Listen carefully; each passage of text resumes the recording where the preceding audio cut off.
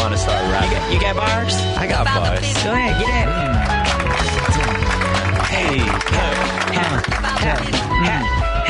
for the people checking in what we have to say, I just want to say, hey, welcome to the day where we celebrate all the women in the month because we love them. Your Caesar could quite. But that last part didn't rhyme. Last bar didn't quite connect. Sometimes you gotta get grace on a Sunday. But I do completely appreciate how you embraced it. You know what I'm saying? You got called out on it and you went for it. So I'm always respectful of that. Right out. So it is Women's History Month. Let's before we even talk about. And I got this from, I call them the women now because I don't, or seasoned women or mature women. I'm on this call with some very mature women who, will not say they old. And I'm all with that, you know, although I have my personal philosophy of I'm aging gracefully. You get older, you get cold. So I'm going to take the former. And be all right with it.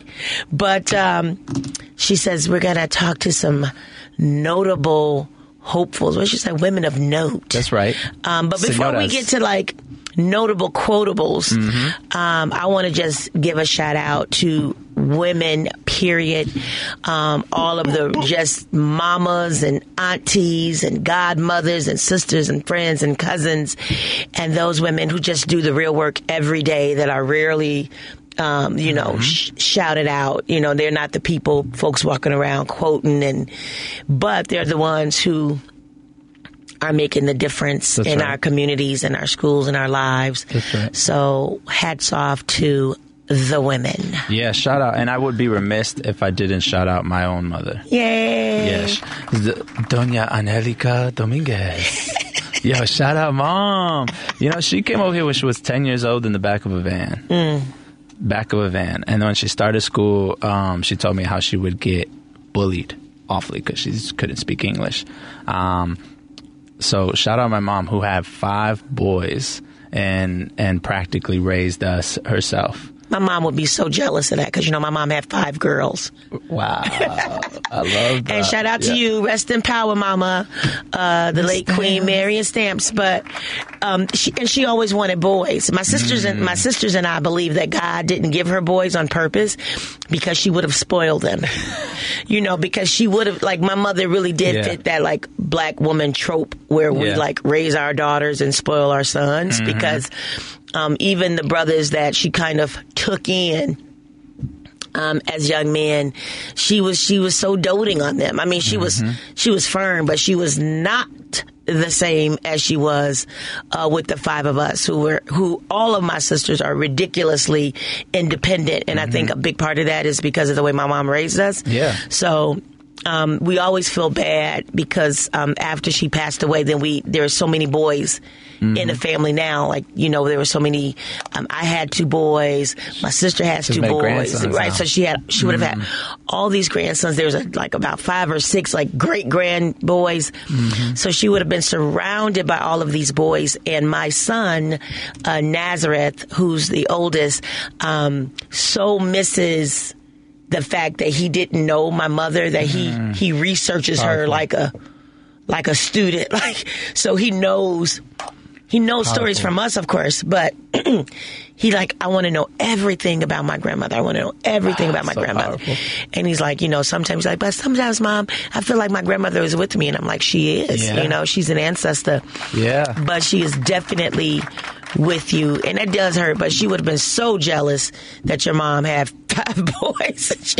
5 boys. 5 boys. She had 5 chicks running around. And look, I am the smallest. Are you serious? Yeah. Because my pops is a big man. He's 6'2", but he's shrunken since he's gotten older. but all of my brothers are over 6 feet tall, and the two oldest over 200.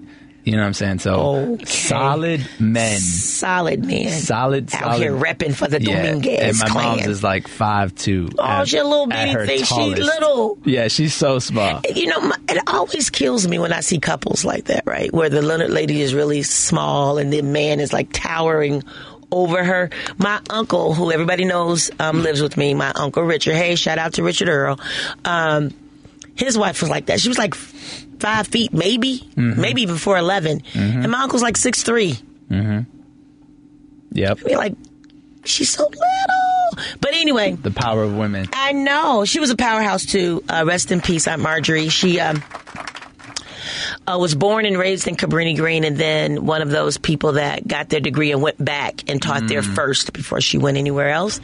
So, rich legacy there. But we have so many amazing women that...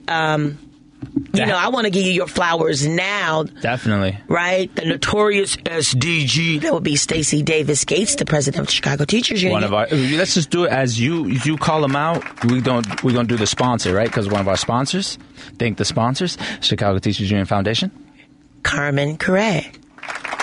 Is that what we're supposed to do? No, yeah, just keep going. No, we don't want to do that. I'll be over here jacking some names up. Diane Palmer. Shout out. SEIU, specifically ACII, even though Diane Palmer is 73. That's okay. Erica Bland. There you go. ACII. Shout out. Lakeisha Collins. Shout out to Rep, but not a sponsor. Not a sponsor? Okay. But we can do Friends of Brandon Johnson. Friends of Brandon Johnson. Well, shout out Stacey, his wife. Yes. Shout out to Stacey Johnson. And just a little bit of thing, right? So I was on the call with the women.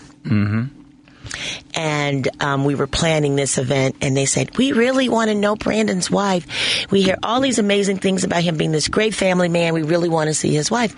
And I said, Stacey's really low key, right? And I don't know what the agreement is, but she's really low key, and we respect that. We respect her privacy, and she's a devoted wife and mother, and we respect their privacy. I said, but there is a clip of Stacey talking about Brandon, and let me send you the clip. So I sent her the clip, and she calls me back like, oh my God. That's what I'm talking about. That's what I'm talking about. Right. Oh, she's just lovely. She's just lovely. So Stacey Johnson really is lovely. That's and right. A lot of people don't know this, but I've known Brandon like almost 17 years now. Stacey's hilarious. That's the other thing. She has like a wicked sense of humor. She is so funny. I love that. She is so very funny. So that's how you know behind every man there's a greater woman. Oh yeah, absolutely. And so a lot of people don't know this, but those who know me do know that I love Beyonce. And she says that in one of her songs, I think it's wait a minute, which is it? But in one of the songs, she says all of this stuff about knowing how bad she is, but I'll let you take the lead because that's what we do. You know what I'm saying? Power. She got it. She understood the dynamic of balance, the balance of power in relationships. Wow. And she was never threatened by that. That's it never came across in the music that she was threatened by that, right? So powerful. And Cater to You keeps popping into my head, but that's definitely not the song that I'm talking about, although I do think it's a dope song. Let's finish with the sponsor. Right. Shout out to CFL, Chicago Federation of Labor, Andrea Kugler, Izzy Dobo, all of them. All that, get it. Needless to say, we are surrounded and sponsored by some amazing, powerful women. That's right. That's just putting it down in progressive spaces everywhere in the city of Chicago and amplifying their voices and improving the quality of lives of women and people who are a part of those organizations, be it the city colleges or unions. They are doing incredible selfless work. That's right. To amplify the voices of women. That's right. And can we, before we bring on our amazing guests today who have powerful stories to tell, and I'm super excited to get into that. I know Tara's always spitting bars on the history of things, right? I'd like to go into a little bit on the history of Women's History Month. And talk about how that came to be, because as I was reading up on it, it's very powerful. I was reading, it actually started as a day that was celebrating the 1-year anniversary of the garment union. And they celebrated this day on a Sunday so that people wouldn't actually miss work. Oh, wow. Yeah, they were celebrating how women came together, formed a union, and now we're in their power, working in their power, right, as workers should be. And then on March 13th, actually over 100 years ago, so that's tomorrow that we'll be celebrating this, 8,000 women gathered in D.C. To fight for voting rights, right? To suffrage, to end women's suffrage. Which didn't start in... the fight for suffrage started before 1913, but one of the moments in history is the suffrage march of 1913, when scores of women, primarily white, marched down Pennsylvania Avenue in Washington, D.C., demanding their right to vote. And I would be remiss if I did not mention that the 22 founding members of Delta Sigma Theta Sorority Incorporated were a part of that march, as was Ida B. Wells. And there were a few other black women who were not like up in it, but a part of that development of the suffrage march.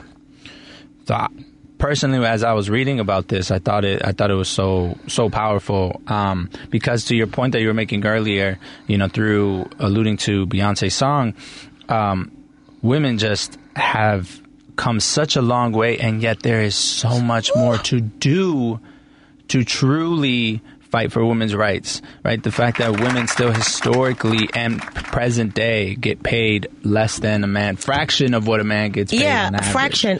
From what I heard recently, black women in particular get paid 67 cents for every dollar a white man makes. And I was talking about the history.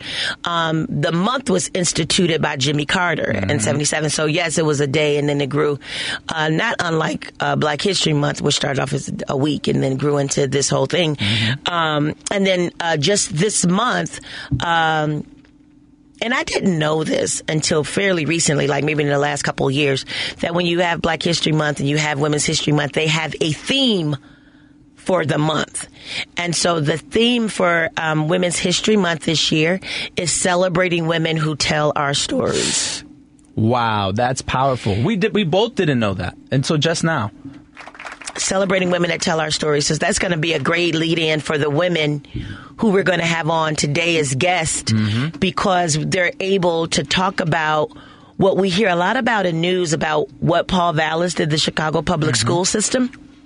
But it will be from the perspective of their lived experience as Chicago public school educators who were educators before Vallas and during Vallas, and one is retired, but one is still a Chicago public school teacher. So I definitely want to say thank you in advance for their time and for telling our stories. And before we get into this break, I just want to say good on California, because as we're talking about women's rights, we have to uplift the pro-choice movement, right? And California is now ending their contract with Walgreens because Walgreens has decided to stop selling abortion pills even into states that are still pro-choice. And so good on California for moving and standing with women. Thank you. And standing firm on that, because it's about us having agency over our own bodies. That's right. And that's a bigger, more critical approach to the discussion about pro-choice or pro-life. It's about women having agency over their own bodies. Never in the history of history have we introduced anything that the government had a say in what happens to men's bodies. And so I am beyond angry. I'm like take to the street and burn bras angry about what I see as us repealing the rights of women in this country. But thank you for that shout out. And more thank you on for amazing that. Stories after this break. Stay tuned, Chicago. We'll be right back.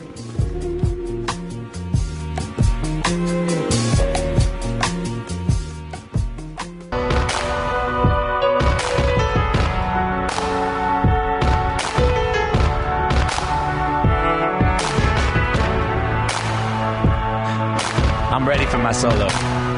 There's no snare in my headphones.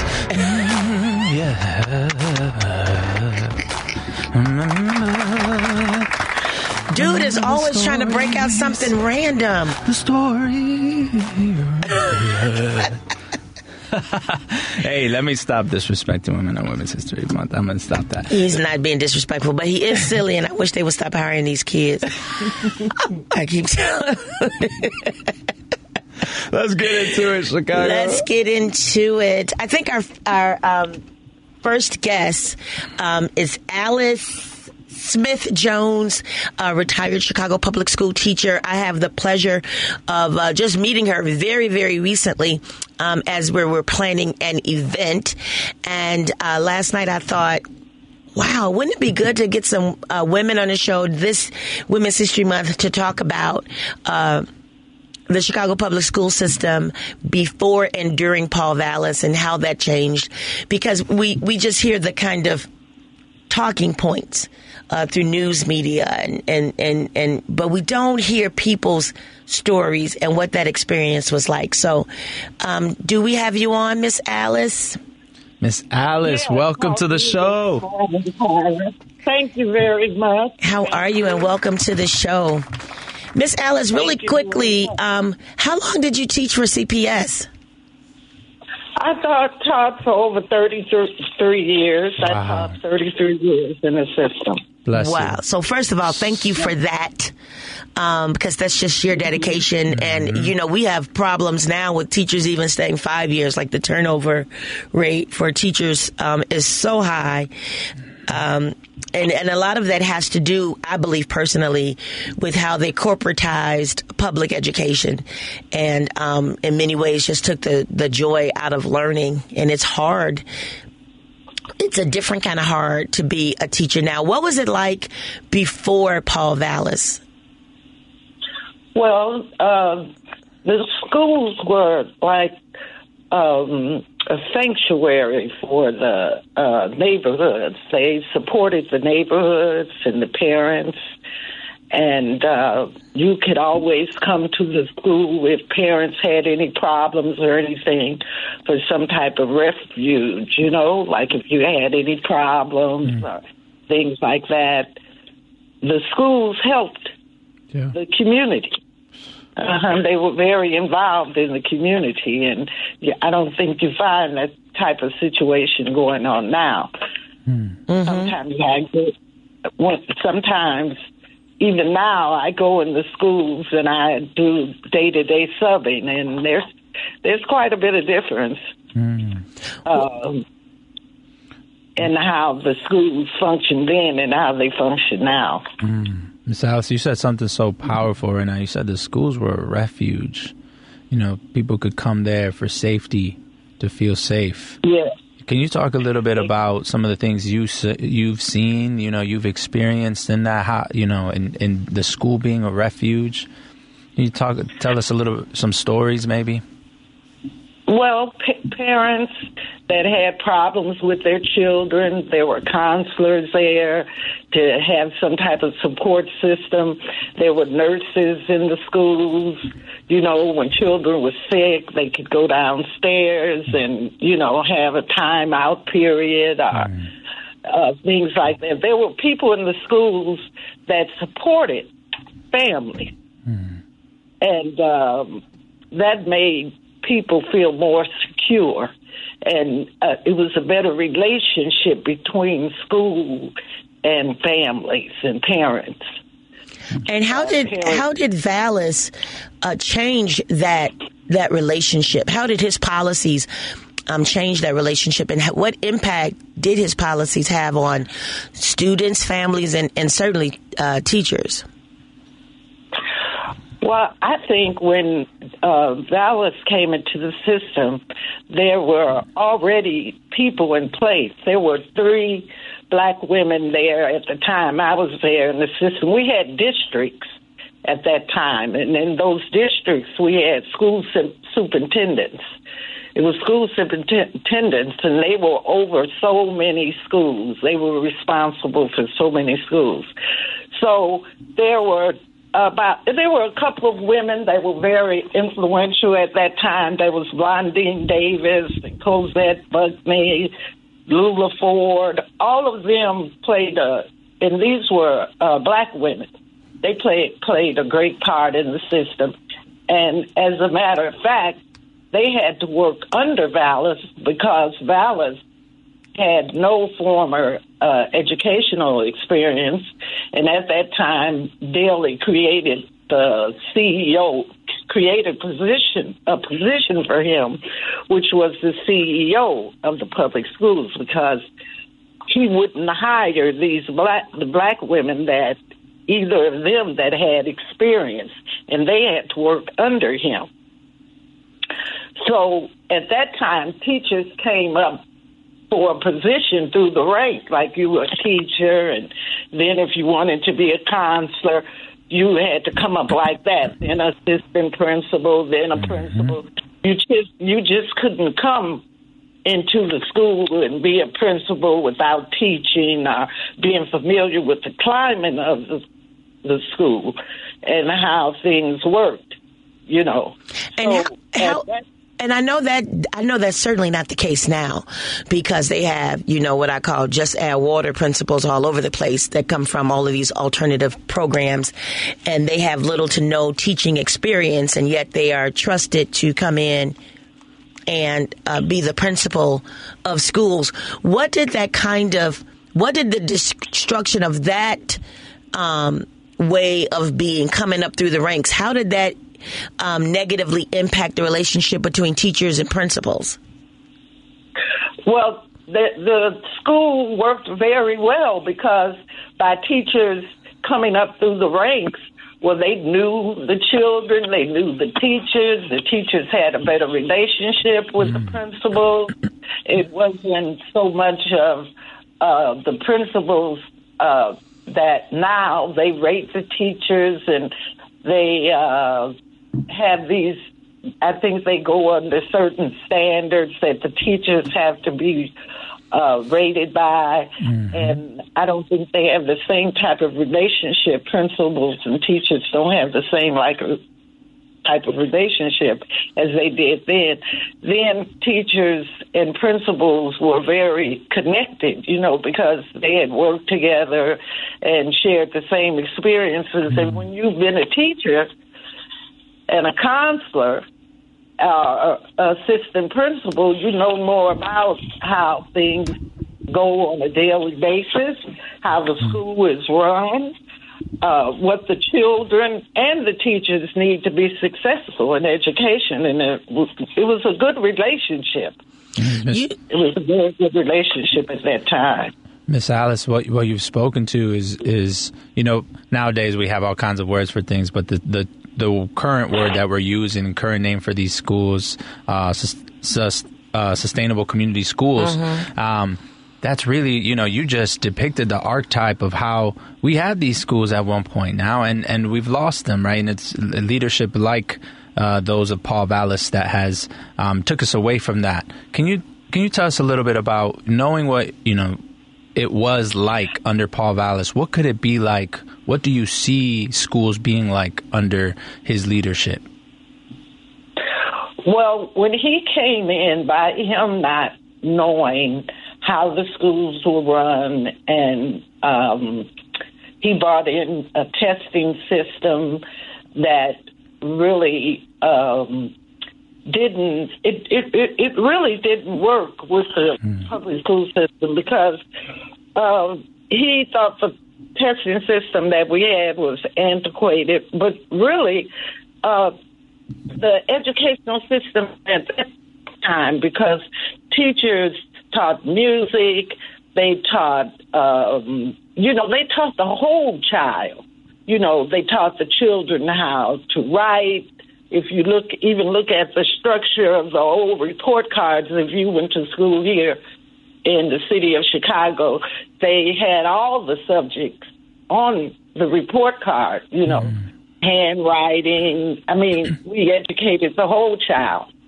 And if you had any problem with a child, there was always a counselor, a nurse, or somebody in the school that you could go to, and the principal would support this, and you would have conferences with the parents and things like that. During the time, they stopped paying into our pension. That's one thing they did. And they said they were, I think the expression was something like taking a holiday. And for 2 years, they didn't pay about 2 years, they didn't pay into our pension, but they still had the teachers paying. They were still taking out for our pension, but they weren't paying into it. Wow. So still today, that affects our pension because for a few years, they did not pay, and teachers suffer from that. We suffer mightily because what a lot of people don't realize is that teachers don't get paid for the summer. Teachers do not get Social Security. So our pension is our defined benefit. It is the trade-off that we made for accepting lower salaries because we were getting our money away for our retirement. So when they stopped paying into our pension, it went from our pension being 100% fully funded, meaning retirees would get their just compensation, to that being fraught. That's right. With problems for teachers who had already done the work.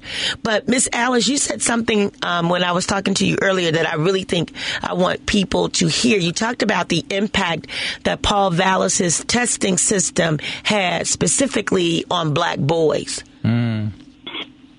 Well, I've listened to that commercial on that President Clinton says, and he says that Vallis ended social promotion, but he doesn't tell how he ended social promotion.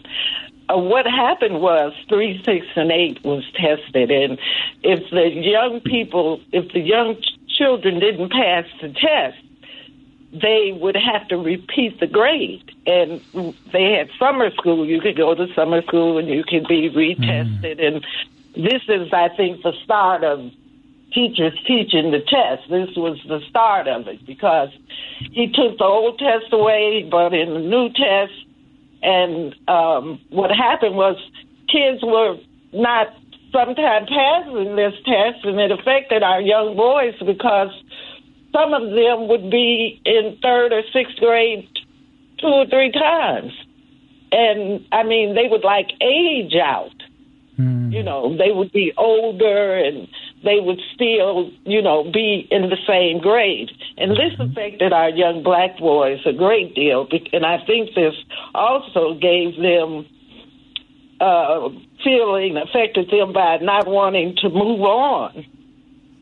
And further their education. I think that this had a great deal to do with it, the testing system. Right. So black boys were being at that time. So black boys were being retained because they weren't passing a test that is based on these antiquated systems in the first place. Systems that don't pertain to them, don't speak to them. And bias. And all kind, that's complete with racial bias in the test. To me, as a teacher, I was there. I came in right when Paul Vallis, I think he had been in for maybe a year or so, because I started in 96, 97 school year.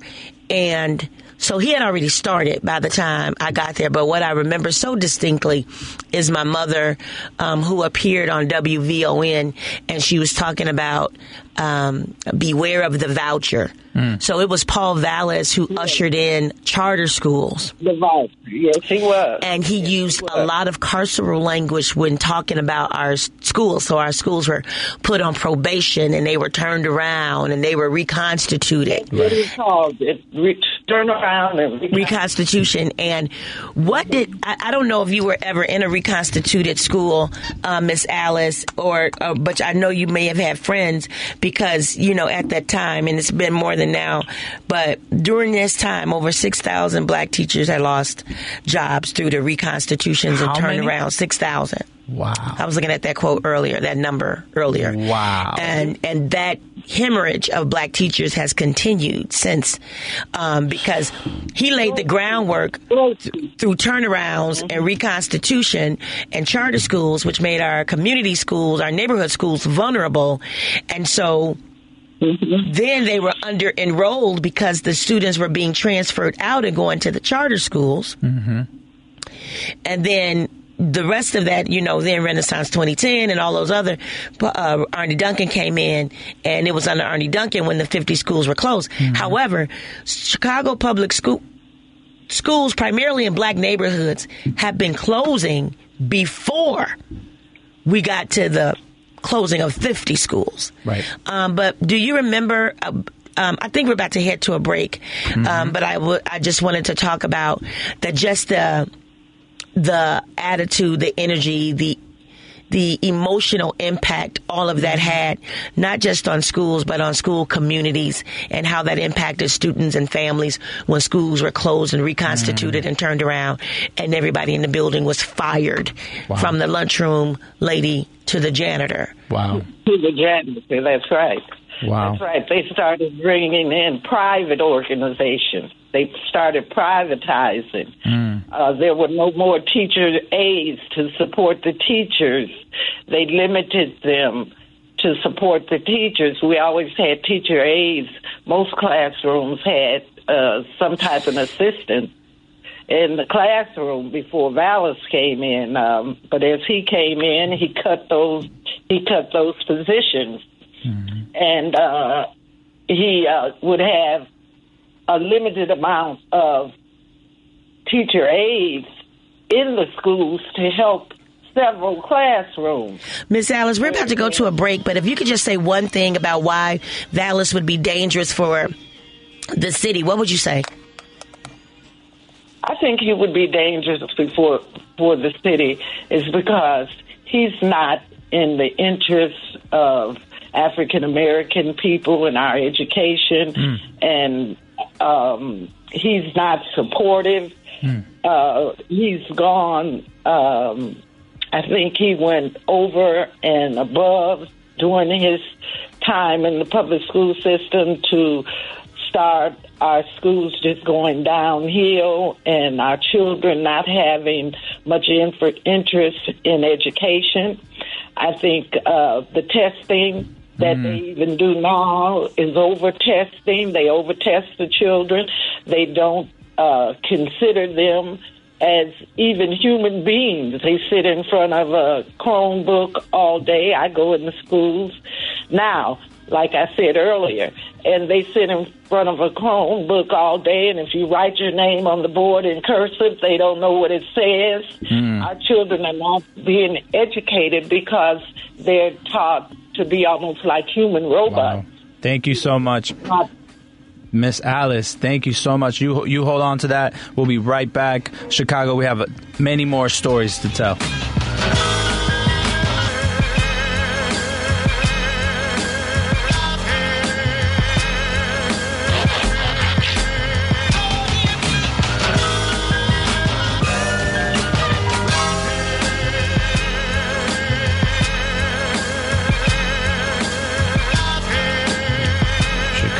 Chicago.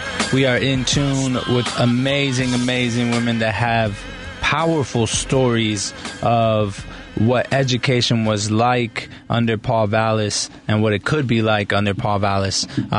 Tara, you want to tell us about who we have on next? Yes, we have Miss Renee Criswell, and she's going to share with us her experience as a classroom educator before and during and even after Paul Vallis, because I think she has such a great lens to speak on. She's a true student of history and Chicago politics.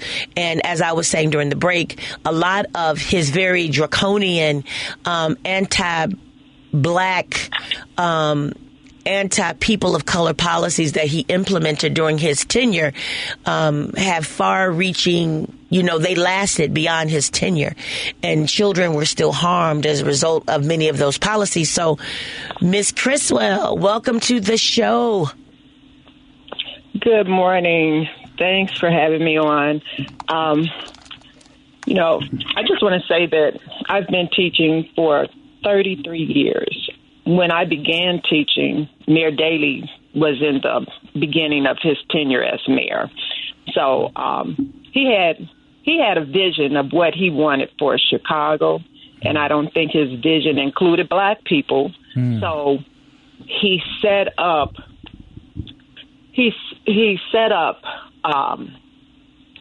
the path that has led to so many blacks being kicked out of Chicago, pushed out of Chicago, taxed out of Chicago. And part of his plan had to do with the schools. You have a relationship, like your last speaker was saying, a relationship between the schools and the community, between the teachers, the principals, the staff, and the families that they serve. And when I began teaching, the school I worked at had some staff members who had actually attended the school and then became teachers after they graduated from college. You had parents who were teachers' assistants and were on the lunchroom staff. The schools were like a family in a lot of ways because you had people who had been working at the same schools all their career. That's hard to find today in black neighborhoods, especially maybe on the north side you can find that. But in our community, if you can find a school building that's still actually opened as a school, you won't find a lot of people who are from the community or who have been in that school for a long time. Paul Vallis, with Mayor Daley, Paul Vallis, he laid the groundwork for what Rahm Emanuel did when he closed the 50 schools, or when he reconstituted schools and gave them to AUSL. Before he ever came into town, starting with Paul Vallis, they started targeting schools. A lot of these schools sat on areas that were like coveted areas of the city. You had some areas that had projects sitting on them. They started targeting those schools that served those students and had them jumping through hoops saying that, you know, you have to get these test scores up or we're going to close you. And I had a friend at one of the schools, and they had everybody from the gym teacher, which was a position he had, to every teacher in the building, spending time working with students, trying to get their reading scores up, get their math scores up, working as hard as they possibly could. But guess what? They closed them because it wasn't about test scores or helping the children in those schools. It was about getting rid of that project that they lived in so that that land that's on State Street, that's close to downtown, could be gentrified. And that was part of the agenda with some of the things they did. It's also a racist agenda where you take a school that has a historically black name attached to it and you get rid of that name. You're erasing the identities, the history of black folks in this city. I saw them come in, and Paul Vallis talks about building so many schools during his tenure. Well, one school he built was Northside College Prep, far north side, 5400 north on Kedzie. It's not exactly in the center of Chicago to attract people, right? So I don't think it was really built for all of Chicago. I think you're right. My son happened to be in the freshman class at that school. 2-hour trip trying to go from our West Side neighborhood to get down there. There were only a handful of blacks there. Still only a handful of blacks. Right. And even fewer black teachers. But somebody who was in that student body was Jerry Chico's daughter. Ooh. Is that a coincidence that they got that school built in an area where his own daughter could be in that freshman class? But while they were building schools, the schools he talks about building and the money he talks about he put into older buildings, he did put some money in. He abated asbestos in the school I taught in. But we were in the building while the men walking around with their, they looked like their hazmat suits on. Yes, fully protected. Wow. But we weren't protected. There was no force field around us to protect us from the asbestos that is airborne. But he did that for us. He also, there were some other schools that I drove past as I went to work where they were doing all kinds of renovations on buildings that are or were about 100 years old, because I live in an area with very old buildings. So there was lead paint on these buildings and inside these schools. But guess what? They still had the students and the staff going into these buildings during the renovations. Total disrespect under Vallis, with them taking test scores and then holding you accountable for the test scores, while at the same time opening up charter schools, brand new schools. We had a brand new building by our school. They attracted some of our top students. Brand new building versus a 100-year-old building. And by the way, sometimes they would offer incentives like, we'll give you $50 or $100 per child. Yep. Wow. Yep, they did. That's one of my biggest issues with By the Hand Club for Kids. They got a charter school on the west side called Moving Everest. I hate the name alone because it sounds like, so teaching black kids is like Moving Everest. But that aside, they were literally paying black parents money, like $100 or the promise of a computer, to disenroll their children from the public school and enroll them into the charter schools. Wow. Wow. But we'll take your top student, but if that sibling of that student has an IEP or any type of behavior problem, or is not a top student, we'll take the one child and the other child can stay in the neighborhood school. That's what they did. And if you got over there and you had some behavior issues, you could get kicked right back out and you come to the neighborhood school. But at the same time that they were drawing away the top students from our school buildings, they started using test scores to determine whether or not you'd be on probation. Well, you took the best test takers, and now you're going to punish the rest of the students because test scores dropped. Whereas they should have been adding more resources. Don't punish the students and the staff because they're not achieving on this biased, racist, standardized test. Why not give them the extra help so that they can get whatever skills that you're saying they need to get? But that was Ms. Criswell, you mentioned something too.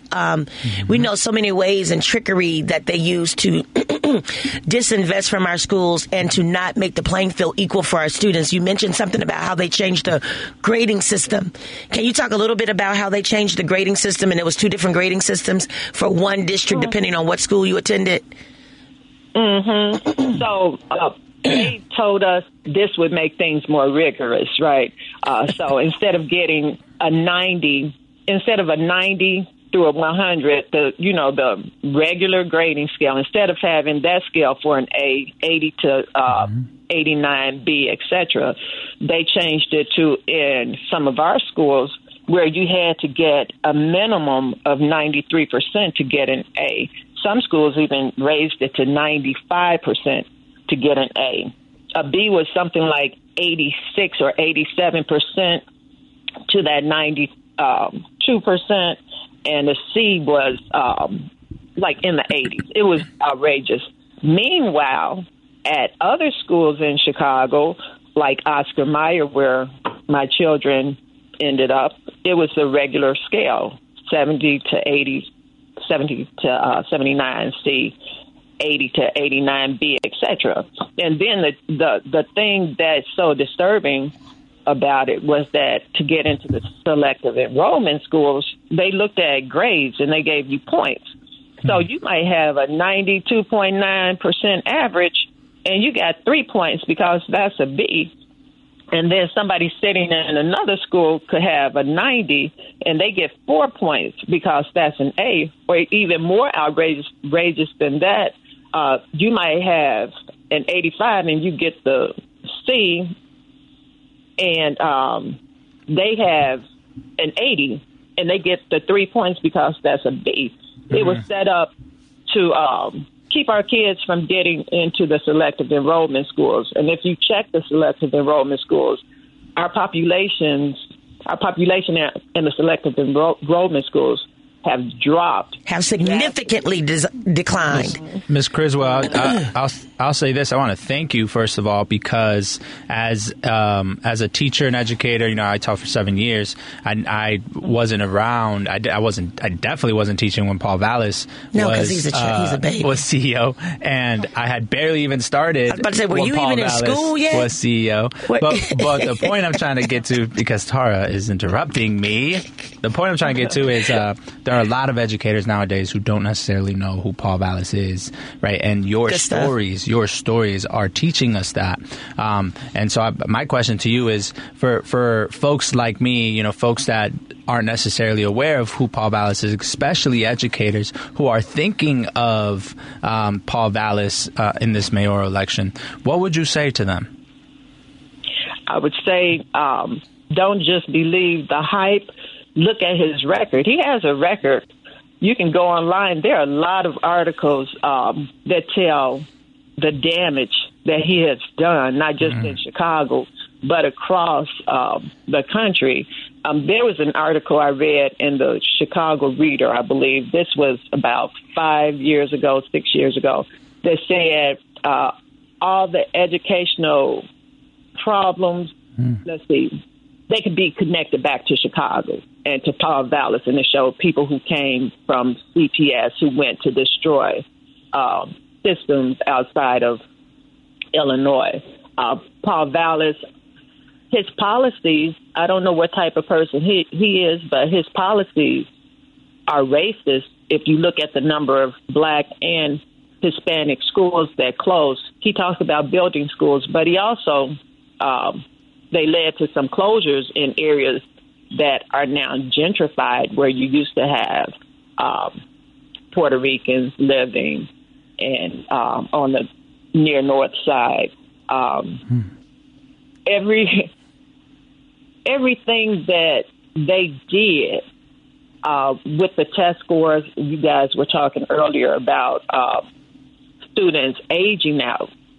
There are also articles about how students dropped out because of the humiliation of failing and being held back when they should have been given a hand up so that they could get the skills that they had missed.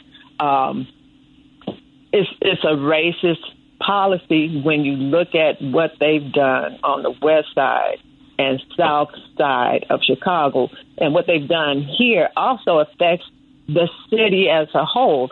When you take draw students from one school like they did at the school by my house, Pope School, which is close to Little Village, right?